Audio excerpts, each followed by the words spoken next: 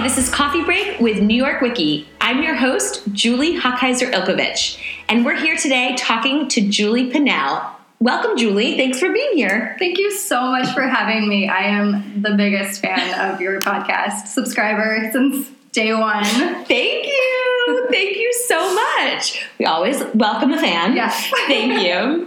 Tell us just what you do for a living. What's your job to get started? I'm a freelance writer.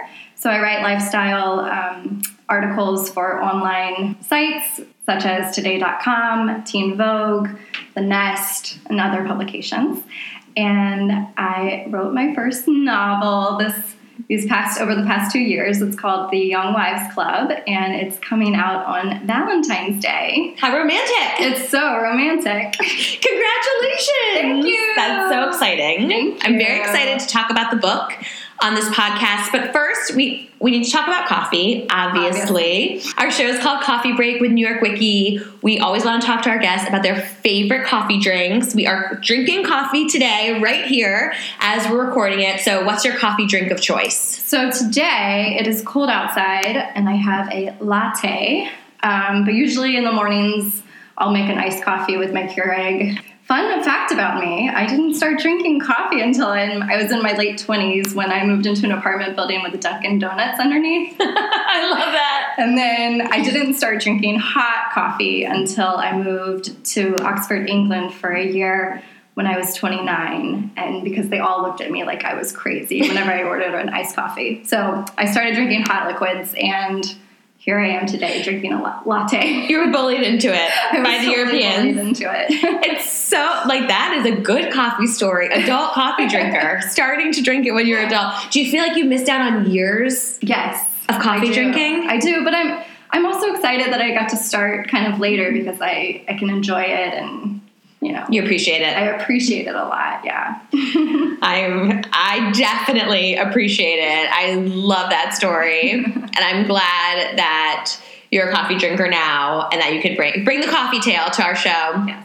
So you're a freelance writer, which is awesome. And we love to hear about different women's careers and how they got there. And it takes a lot to make the jump to be a freelance writer. So what I'd love to talk about now is the steps that it took you to get where you are. So kind of jumping through your college major to your internships to your jobs and how you took the leap to be a freelance writer. So my career actually started when I was 14 years old. My mom and I went to the local newspaper to put an ad in for a garage sale that we were having. And I was the nerdiest, shyest girl in the whole world. And I don't know what came over me, but I asked the front desk if they had any opportunities for teen writers. And minutes later, I walked out with a summer internship. At 14. So, 14 years old. So my mom had to drop me off every day. Maybe it's illegal, but yes, we had less requirements around internships back then, I think. But okay. And then I think it was like my second week there. I don't know what came over me again, but I decided that I was going to write a teen column for them, and I pitched it to them, and they said yes, and I ended up writing a weekly column for them for 7 years. They basically had to pry it out of my hands. They're like, you're 30. Stop writing. So what was it called? What did you write about? It was called Teen Scene. Amazing. And I just wrote, it was, just teen thoughts. I would, trendy pets that are cool and, concerts that were happening and all of that. So that was basically, I owe everything to that experience, not only because of writing every week that got me into the groove of how to write, but also that is where I met my mentor. The Miss Teen USA pageant was happening in my hometown.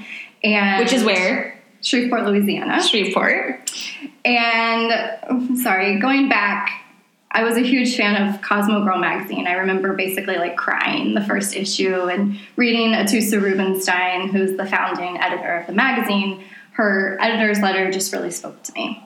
So I'm at the Miss Teen USA pageant, sitting in the stands, and I look at the Jumbotron, and there's Atusa Rubinstein on the Jumbotron, and I look at my friend who's next to me, and I'm like, oh my gosh, it's Atusa. literally, Julie, my whole body, like, I had this, like, experience, like, this magical experience, and I knew right then, so weird, that my life was going to change. I love that. We talk about, like, the concept of mentorship a lot on the show, but it's like, it's like magical. Beyond mentorship, magical. It's like the magic moment of when you knew someone would be your mentor and they're going to change your life. So I was like, I have to meet her. So my friend and I ran downstairs after the show, and she basically got whisked away by security, probably because they're like, oh, these like crazy teenage girls want to meet She's her. A judge. She's there just to judge. Yeah, so she was leaving, so I didn't get to meet her. So I used my column in the newspaper to write about that missed opportunity and how much she meant to me as a teenager. And so I mailed it to her with a handwritten note saying, just thought you might like to see this. This is amazing. I mean, the fact that you're thinking of this, you're even thinking of this. Well, Southern girls always know about handwritten notes. That's the number one advice that I have. Handwritten notes go far. So she actually wrote me back the sweetest note ever. Handwritten. And said, I'd love to be your mentor. So we kind of created like a pen pal thing where I would email her, I would write her handwritten letters, I would ask her advice about being a magazine editor, which was my ultimate dream job. And how old were you at this time?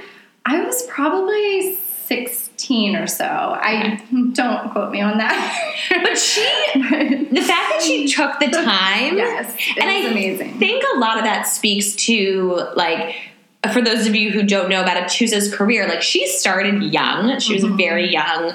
Her milestones all were incredibly young editor-in-chief. Like, and so, she probably really appreciated how important it was to get this help when you're young. Because this is like, she went way above and beyond. And you don't hear many stories about it where it's like, you send a letter and they're like, great, let's be pen pals. Usually it's like, okay, maybe you'll get a thank you.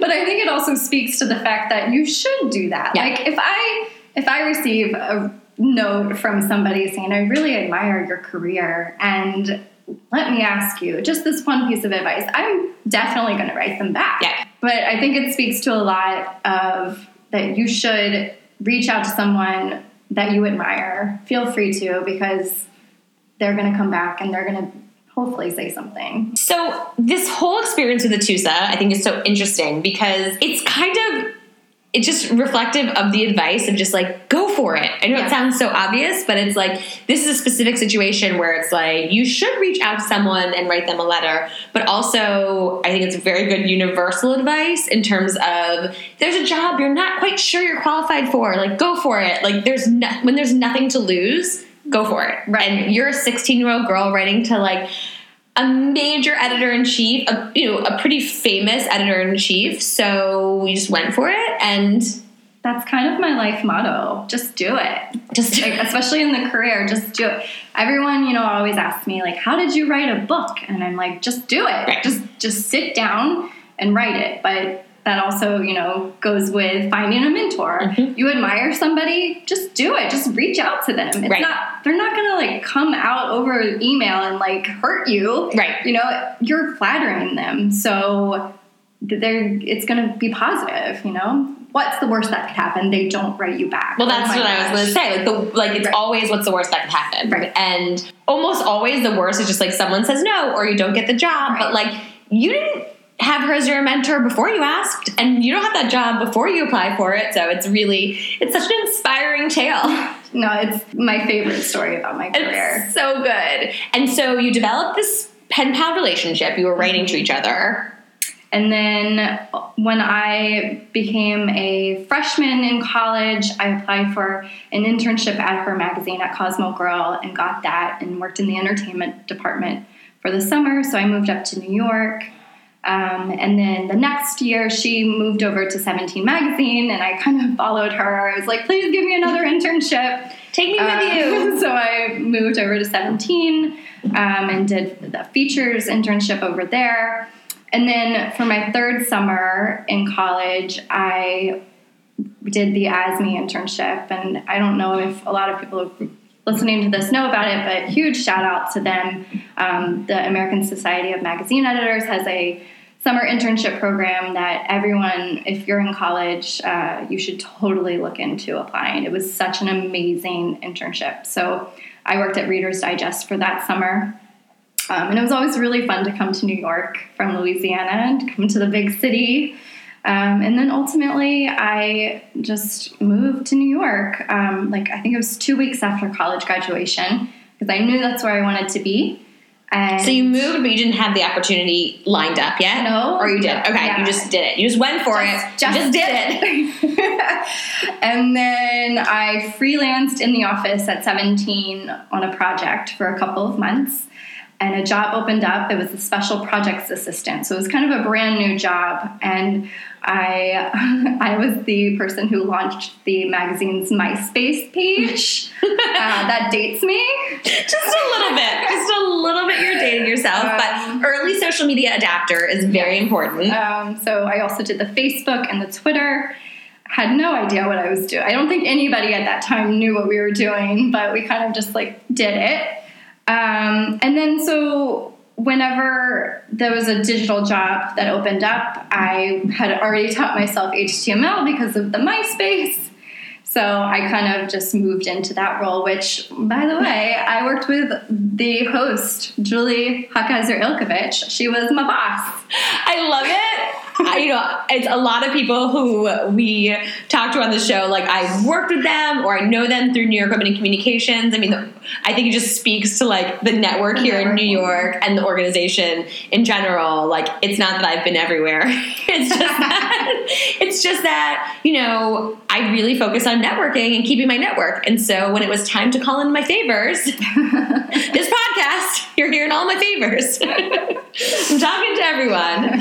But yes, Julie and I worked together, and it was a magical time in my career. I really wish that this was a live podcast where we could take callers and people could ask me what kind of boss you were, but she was amazing, guys. Thank you. It was so sweet. Thank you. There was a story on the Liz Pearl episode of this podcast, which is episode 7, a little bonus episode where Liz also talks about my management and how I would keep it cool in front of everyone, but then be so that everyone no one was stressing and complaining, but then on my own I would complain, which is so my management style. So you guys are learning a lot about me. That's a good management style. Yes, I don't like the culture of complaining, but everyone has to complain to someone. Yes. So just get it out there. Yes, I like to do it not to the team that I'm trying to inspire, but then just late at night to whoever. And then ultimately that networking with Julie, with you, led to my other job at Alloy Entertainment, where I was a digital editor and worked on some pretty cool projects. So they're the creators of Gossip Girl, Pretty Little Liars, Vampire Diaries. So I worked on the websites for those, and it was fun. Awesome. And then how did you make the jump from there? Because that was the last job. Time you sat in a full-time job, right? How did you make the jump from there to working for yourself? So I've always in the back of my mind wanted to work for myself. So there were 2 ways that my career could have gone. And one could have been editor-in-chief of a magazine. I've always wanted to do that since I was a little girl. And then another was freelance and just doing my own thing and writing. Writing is my passion. That is what I like to do. So I had this opportunity. At the time, I was developing this idea for a book, a novel, and which was ultimately The Young Wives Club. And my husband, he was my fiance at the time, came up to me with this opportunity that he had received at work to go do a year in Oxford, England for research. And I really think that he did not think that I was going to go for it. I think he was just kind of bringing it up oh, isn't this cool that I had this opportunity?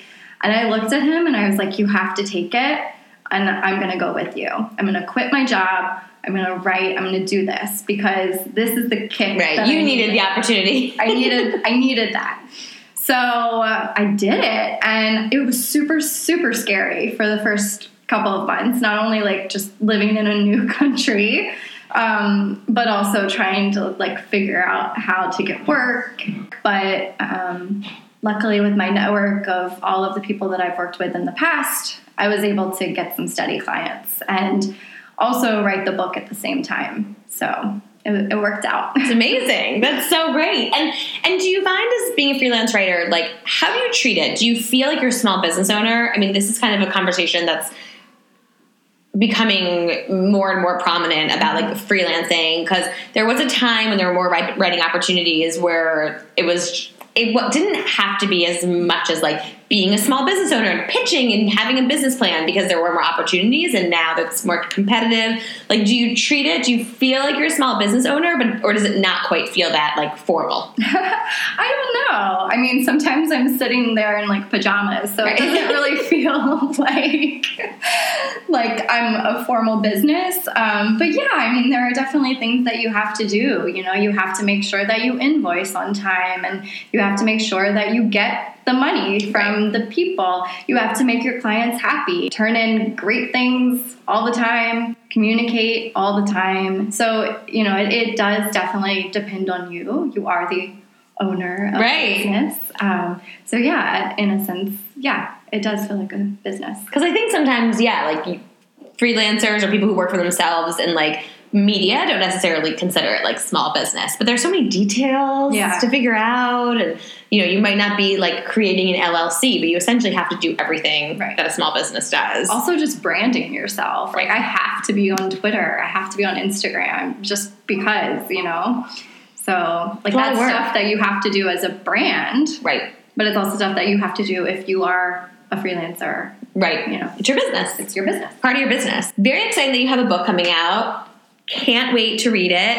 February 14th is when it's coming out, and you can pre-order it. Can you tell us what the book is about? And also, what was the route? What was kind of the track to getting a book deal? Yes. So the book is, like, it speaks for itself with the title, The Young Wives Club. So it is about young wives. A club of young wives. Of young wives. Okay. Maybe not technically a club, but... so it revolves around 4 best friends in small town Louisiana who basically or practically are married out of high school. So really young brides. So the book is mainly about their friendship and how they lean on each other through the trials and tribulations of their relationships. I really wanted to write a book about strong Southern girls, and I felt like that was a good way to explore that. I know some girls who got married really young. There's this whole idea that you're not really an adult until you get married. But when you're really young, you're too young to get married. Right. So I just wanted to play with that a little bit. I thought it would be a good story. Is the book based on real experience? I mean, not your experience, because you were not that young of a wife, although a fairly young wife, but is it kind of that idea of like an aggregation of stories, or is it really just the general concept of young marriage in the South, and it's not real necessarily true stories that you've heard?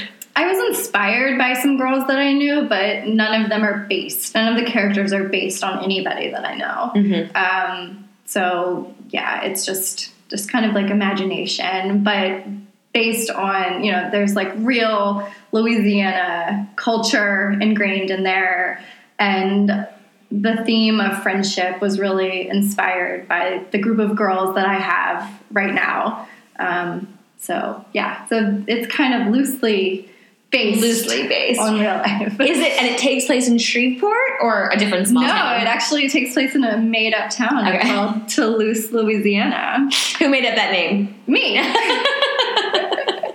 I was actually in France when when I was coming up with the book and saw a sign for Toulouse. For Toulouse. Yeah. I was like, oh my goodness, that's it. A little European flair right in there. What was the process to getting a book deal, getting the book written? I mean, so many people dream of writing a book. I think it feels very overwhelming. I know we've talked about just doing things, but what was your process from kind of start to finish? So, yeah, I mean, it is all about just sitting down and writing it. I plotted it out. I think that's the biggest takeaway that I learned. So if anybody ever wants to write a book, I've tried to write books before in the past, and I always fail because I never plot. And so I think just taking it so that you know what chapters what needs to happen in each chapter really helped me focus and sit down. So that really helped. It took me about 2 years to complete. So that was with rounds of editing and going back and forth with, just like polishing it. It was such an amazing experience, though. And it was fun? It was so fun. I maybe this is just a thing of like being a writer and like you're alone all the time, but like I kind of felt like these girls were becoming my friends. Like I really truly like felt for them. I would cry sometimes when something, there's a part that's a little sad in the book, and like I still feel emotions every single time that I read it, even though I know what's going to happen. Right. But I feel for this girl. That's so nice. That's so nice. Maybe it's a little crazy. I don't know. But it's just like you really believe in the story to me, and that's important. And you spend a lot of time with it. It's like a lot of time, probably more time than with my own husband. Of course. I mean, that's what we talk about on the show a lot. It's like when you're spending more time at work than with your own family, making sure it's like worth it to you. So it shows it's really worth it to you if you feel very emotionally attached. Right. It's great. That's how you know you have a good project, is when you can't wait to work on it. Like I would wake up in the morning, like jump out of bed and get to writing on this book. That's so great. That's very lucky. We talked a bunch about your career trajectory and your experience, which is like you have a lot of great corporate experience and then also freelance experience as well. One question I want to talk about today is about getting a promotion or starting a new job. What if you get that promotion or you start that new job that you've been so desperately wanting to start, and then when you take it, you feel overwhelmed or you feel not ready? What is some advice for handling that situation? This is a great question. This actually happened to me. I took a job at a PR agency. So the word overwhelmed is an understatement for me. I was learning literally an entire new career. I don't have any regrets whatsoever about that year, but it was so hard for me. I grew stronger, but I learned a lot in the way. And so one thing before we get into the advice that I think is so interesting, it's interesting that they hired you, right? Because probably when you're interviewing, it felt like you had the relevant experience because you had a ton of great media experience. Right. But then when you went to do the job, it was like they wanted you to do something that you didn't know about, right? It just wasn't a fit for me. Yeah. I learned that probably the first week. Okay. Maybe the first day. I don't know. It wasn't a fit for me. Because the work was just not what you wanted to be doing? It wasn't, I didn't know what I was doing. And I wasn't writing. And I wasn't doing my passion. And I think that's a good piece of advice first, is that you know what you're passionate about. And so it's up to you to make sure that you're doing what you're passionate about, because it's not going to feel like a job if you're passionate about something. Right. So my passion has always been writing. So it was definitely my own fault for thinking that, a job that didn't involve writing would be good for me. It's interesting because, going to PR for, let's say, from magazines doesn't mean no writing. So wouldn't it be like you would automatically assume going there that you'd have to give up your passion? And I think that's something also for people to consider. Like, if your passion is something, just making sure the new job has that element. So it doesn't mean like you always would have to go to writing jobs. Probably if you like had cool writing opportunities when you were there, in addition to some of this other stuff, you would have been okay with it. Right. Well, I was writing, but it wasn't what I was wanting to write about. Right. And you weren't writing probably like editorial or... Right. So my advice for something like this is, first, take a deep breath. Great advice. The best advice for anything, right? And know that it's going to be okay, no matter what. Second is to find somebody at the job that can kind of guide you in what you're doing, give you advice, not only about like the place that you're working, but also like what you're actually doing, if you're working with clients, things like that. I had a really great person over there that kind of guided me, kind of held my hand through the hard times. And a mentor, mentorship again, even though it might be like non-traditional mentorship, it could just be your coworker, not necessarily look for, but they helped you out, they mentored you. Exactly. The third thing is to own it. Just own the job. Like, I think I was trying so hard to do what they wanted me to do that I wasn't using my talent to work at it. So I think own the job and put your own talents into it. And I think you'll start feeling a little bit more comfortable. And finally, make sure that you learn from it, because no matter what, you will come out so much stronger and you will learn. And I feel like I have no regrets about that year, even though it wasn't the greatest fit for me, but I definitely came out stronger and I feel like I learned so much from it. In those types of situations, so in this particular situation, you're like, knew you didn't want to do this. This is not your career move. Like, you weren't going to change to PR. You had tried it. Great. What do you think about the concept of like, fake it till you make it? Because I love fake it till you make it. Like, when I started working magazines, I had never used a Mac computer, really. Like, I had one class in college we used Macs, and it was just like, everything was PC. Well, at a magazine, the magazine programs to like actually make a magazine, they only work on a Mac. So everyone has to work on a Mac computer. And for the first month, I never asked. I just figured it out. I worked extra hours to be like, how do I save an image? I mean, which is so easy and silly, but I think that's also like, it's hard to just be like, I'm going to pretend like I know what I'm doing. But I think once you start faking it, like you really become, you know what you're doing. Right. No, and going back to what you said about figuring it out, that sticks with me as one of my career, like, advice moments was when I was an intern at 17. I was working on something and I went to like the executive editor, right, and I was like, how do I do this? And just like not thinking like, you know, what to do, even though I definitely could have figured it out. And I remember she said, figure it out. Right. And at that moment it clicked. Yeah. And I was like, oh, right. Like, I can't ask questions anymore. Like, I just need to figure it out. So I go back to that every single time. I mean, now I obviously have to figure it out on my own all the time because I don't have a boss. Right. But, you know, even when I was, you know, the manager of interns at the magazines, a lot of times they would come up to me and say, how do I do this? What do you want me to do? And I would be like, figure it out. Like and I think that that's the best. It's not me being lazy as a manager. It's actually, it helps them. Yeah. It helps you. And that's the thing. Like, I hate to ever be like, don't ask questions, because you should ask questions. But like, first you should spend time figuring it out. I don't know if this is too mean. My thing I always say, not to people, but like about this concept is use your brain.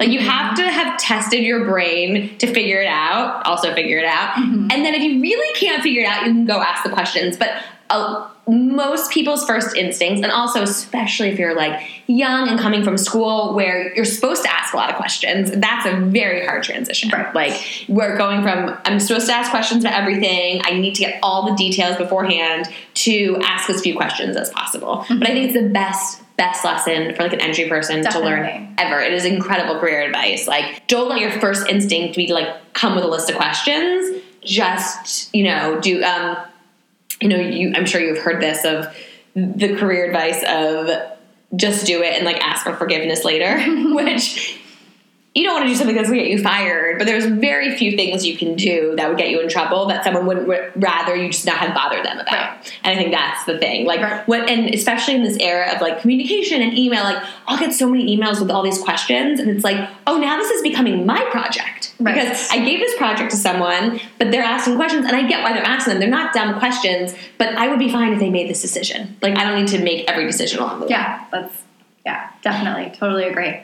The last few years have kind of been the year of yes, like Shonda Rhimes' book, right? That's the year of yes. People are saying yes to everything. You want to say yes. You obviously want to be positive, keep positivity, especially in your career advice. But also saying no is important, and it a little bit, you know, speaks to this concept of being overwhelmed at work. That's a huge part of this. Like, just keep taking things on. We need to say no. We need to know when to say no. We need to know how to set boundaries. I think that's one of the hardest things you can learn. what's the best way that you think, you can say no and set boundaries in your workplace, especially with your manager, but not lose points, not get an attitude for someone who always says no to things? So as a freelancer, I balance this question all the time. So I'm juggling multiple clients and multiple projects, and they don't they don't know what I have on my plate. So I've had to learn how to say no.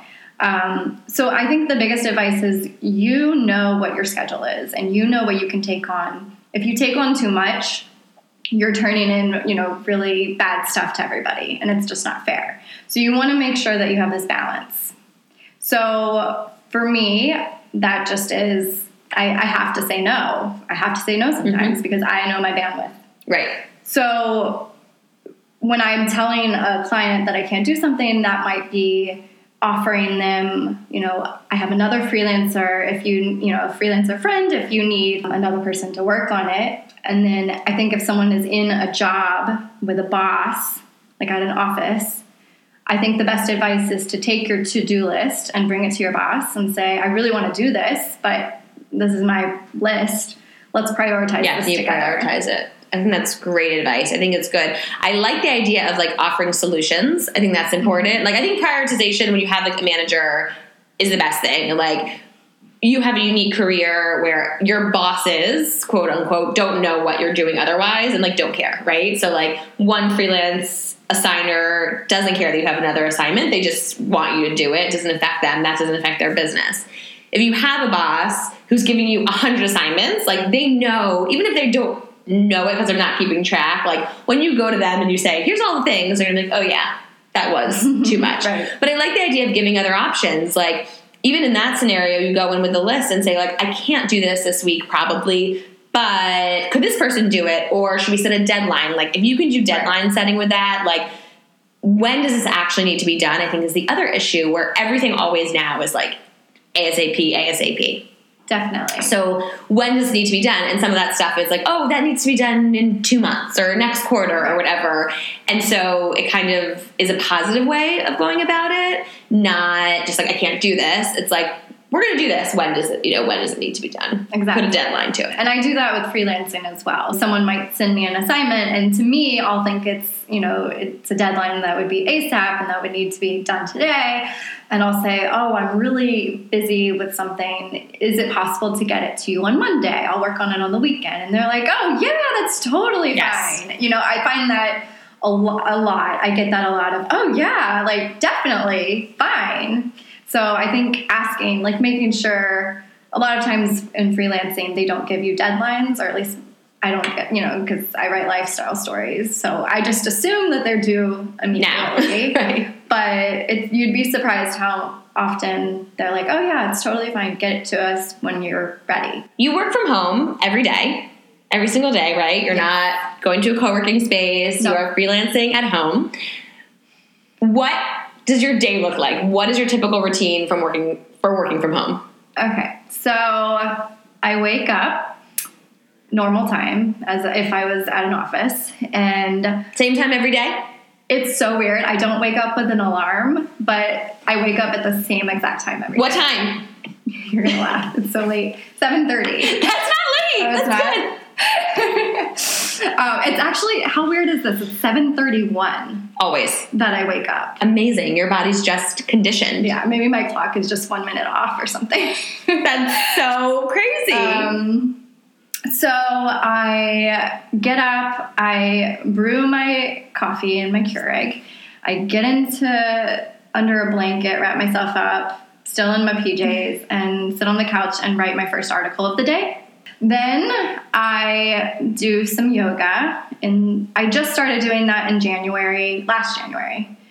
And it has literally changed my life. Amazing. I feel like anybody who works from home needs to adopt some kind of exercise routine like this. Not only does it make you feel healthier and just better, but it also really helps with the creativity. Write this down. This is the YouTube video series that I've been working with, but it's called Yoga with Adrienne, and huge shout out to her. This girl changed my life. Amazing. And it's free.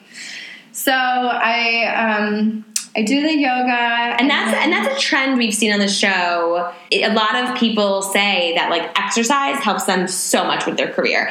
And we've talked about in previous episodes, it's like really the concept of self-care, which I think people talk about as like a big concept, but there's so many small things you can do to take care of yourself. Yoga in the morning every day is like such a free yoga on YouTube is such a manageable way to take care of yourself every single day. Yeah. So I do that, and then I shower and get ready for the day. No morning shows. No. No morning news. No TV. I have this rule of no TV.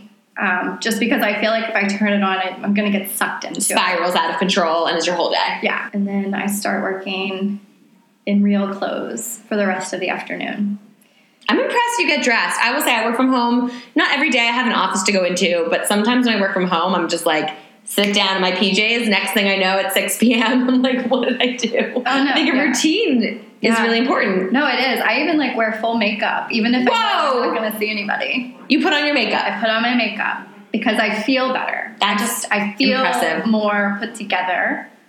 And like if I have to do a phone interview, like I never want to do a phone interview in my pajamas. Not that they can see me, but I just feel like I'm more put together. That's very impressive. I love that. That's amazing. What is your advice for someone who wants to work from home, who works from home, in terms of being successful? Like, what are the 3, 4, 5 things that you really should make sure you're doing if you're working from home and want to have success? I think the first thing is just kind of setting your own schedule and making sure that you abide by that. Because treat it like a job, obviously. Right. Like, you can get distracted very easily.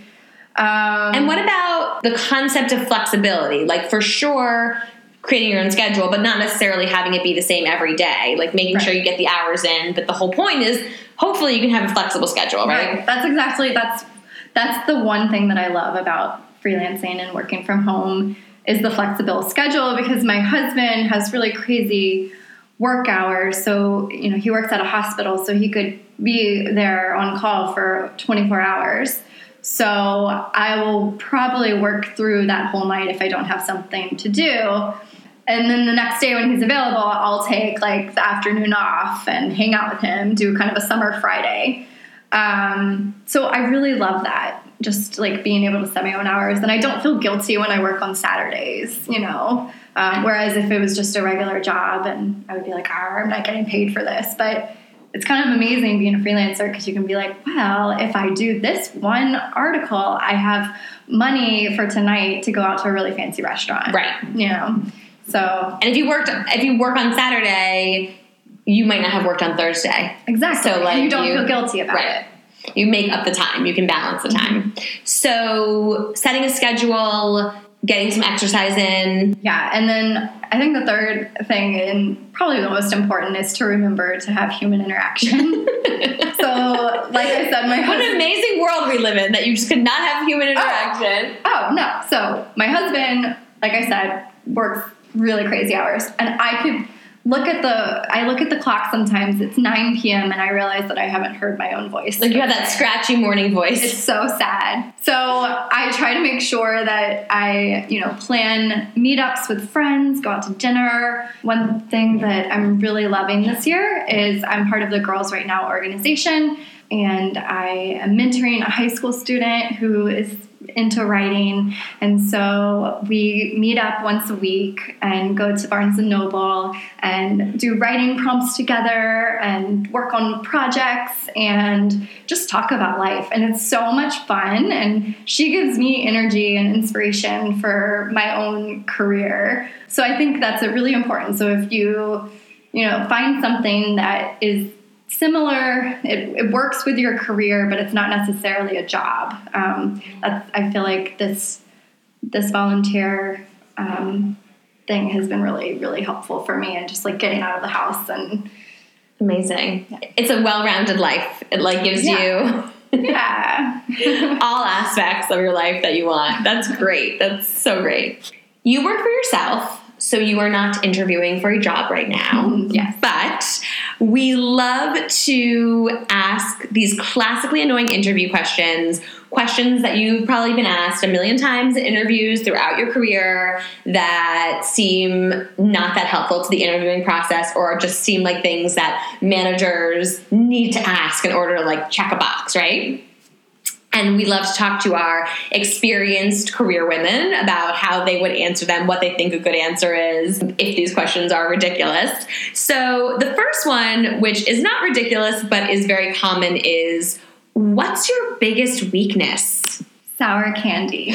I can't stop eating it. I hope you would answer that in an interview. That's so good. What kind of sour candy? Oh, I'm currently eating like those little sour straws. Sour it's, like, straws. Giving my tongue like a... But yeah, no, I'm obsessed. My mom sends me sour straws in the mail all the time. Like, yeah. Amazing. I wonder if you said that in an interview, like what, like, right? Because that's your real biggest weakness, but obviously they're looking for something like you're too organized or whatever.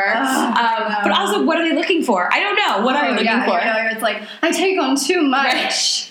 I'm just so dedicated. I don't have a life.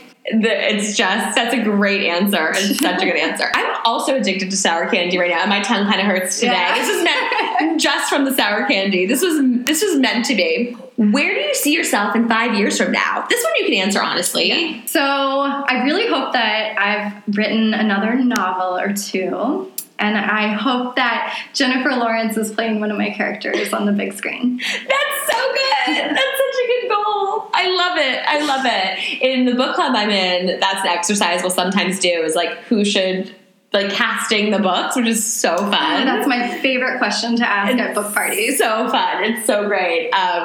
And Jennifer Lawrence, a great pick. She's great. What's she going to be doing in 5 years? She'll probably be dying to be. She's going to be in the Young Wives. Oh, yes. Come back here in 5 years and tell us what happened with the casting of your movie. We also love to ask these interview questions. So it's very trendy right now to get kind of like a curveball question in an interview, especially for a tech company. They're asking these like strategic thinking questions. And this is from a company called Single Platform that helps small businesses with their marketing tools. And the question is, if there was a movie produced about your life, which is just, we've already been talking about casting, but your life, not your book. If there was a movie produced about your life, who would play you and why? That's so funny, because when I was working at 17, I would have celebrities come into the office all the time and do interviews with them. And that was always a question that I asked them, but nobody has ever asked me that. So that's exciting to think about. So who would play me? I have no idea. Can I like dream big and be like, anyone? Reese Witherspoon, because I would want to get her Southern accent. I want my Southern accent back, and I feel like if I could like hang out with her, because I'm allowed to go to my own movie set, right? That's the whole thing. You are going to the set. You're the producer, the consulting producer on this film. So then I would just like hang out with her and have her talk to me and then soak up the Southern accent. You guys have so much in common. So I would love it. We should be best friends. I would watch that movie. I think that's great casting. We have reached our lightning round. So I am just going to ask you these quick questions and answer with kind of like the first thing that comes to your mind, or also the correct answer that you, the answer you believe in the most. Okay. Best job you've ever had? 17. Oh, that's great. That's where we work together. I love hearing that. It was just so fun. It was like living my dream job, but also like living the pages of the magazine that I loved so much as a teenager. So fun. Worst job you've ever had? The PR agency, because it wasn't a good fit for me. What's the best career advice you've ever received? Move to New York, even though you don't have a job yet. And that was because you needed to have a New York address, or because it would be easier to find a job if you were here? I think both. All the editors, when I was an intern, told me to do that because an editor is probably not going to call somebody in from Louisiana because they're going to feel guilty about making you pay for a plane ticket. What is your most memorable office moment? I have so many like crazy funny ones from 17, particularly because we used to bring in celebrities all the time to the office and interview them. But I think my favorite one, or the one that sticks out the most, is You Were With Me. Okay. I can't wait to hear what this is. when we interviewed Robert Pattinson. One of my most memorable office moments as well, for sure. I don't know why I laugh every single time I think about it, because we were trying to get him to say something, like a video. It was like, countdown to 17's, like, Twilight. What was it? Yeah, like we had some like Twilight package. And so we asked him. I was recording the video, and I was like, "All you have to say is, this is Robert Pattinson. Countdown to the Twilight countdown, right? 17 or something like that." But literally every single time he did it, he would say something different, and it was like a blooper. It turned into a blooper reel, and we all got the giggles, and he blushed. And it was hilarious. He is like a person no one has heard of at this time. Like, I thought he was pretty famous. Was it the second Twilight? I think it was the second Okay, Twilight. so maybe it was second. I think we were excited because we worked in the teen world and like we knew, and I think no one knew who he was. And I remember also he told us he only owned one pair of pants. Does that sound familiar? Gosh, you have a really good memory. And I remember it was election day. That I don't know why I remember. Oh, yeah, because we were off of work. And so we actually, it wasn't at the office. It was, we had to go to his Oh, right, we went to like a different office. And he was so kind. He was so nice. So kind. And I just remember, the reason I think it was early in his career was like, I feel like it was like the second interview he had ever done. Like, it just did not seem like he had done a lot of interviews. I mean, he became the biggest international superstar. Right. Where can our listeners find you? Where can they find you on social media? Where do you like to be followed? On Twitter and Instagram, my username is Julie Pens. Julie and then Pens. Okay. And then you can also visit my website, juliepennell.com. 2 N's, 2 L's. 2 N's, 2 L's, yeah. Okay, great. And one big plug for your book? Yes, The Young Wives Club. It comes out February 14th. It'll be at your local bookstore. Look for the delicious-looking crumbled cake on the cover. It's a beautiful cover. They did a great job with it. Julie, thank you so much for being on the show. I had such a great time. You had such incredible career advice for our listeners, for me. Thank you, thank you, thank you. Thank you. You've been listening to Coffee Break with New York Wiki. Thank you to our amazing team. Our producers, Kylie Harris, Chelsea Orcutt, and Chrisanne Grisey. Our editors, Aaron Mathewson and Chelsea Orcutt. Rachel Bowie manages marketing. Alex Fetter wrote the theme. Additional recording and editing has been done at Stoosh Studios with the help of Steve Francis. For more information about Coffee Break with New York Wiki, go to nywici.org/podcast. I'm your host, Julie Hochheiser-Ilkovich. Thank you for listening.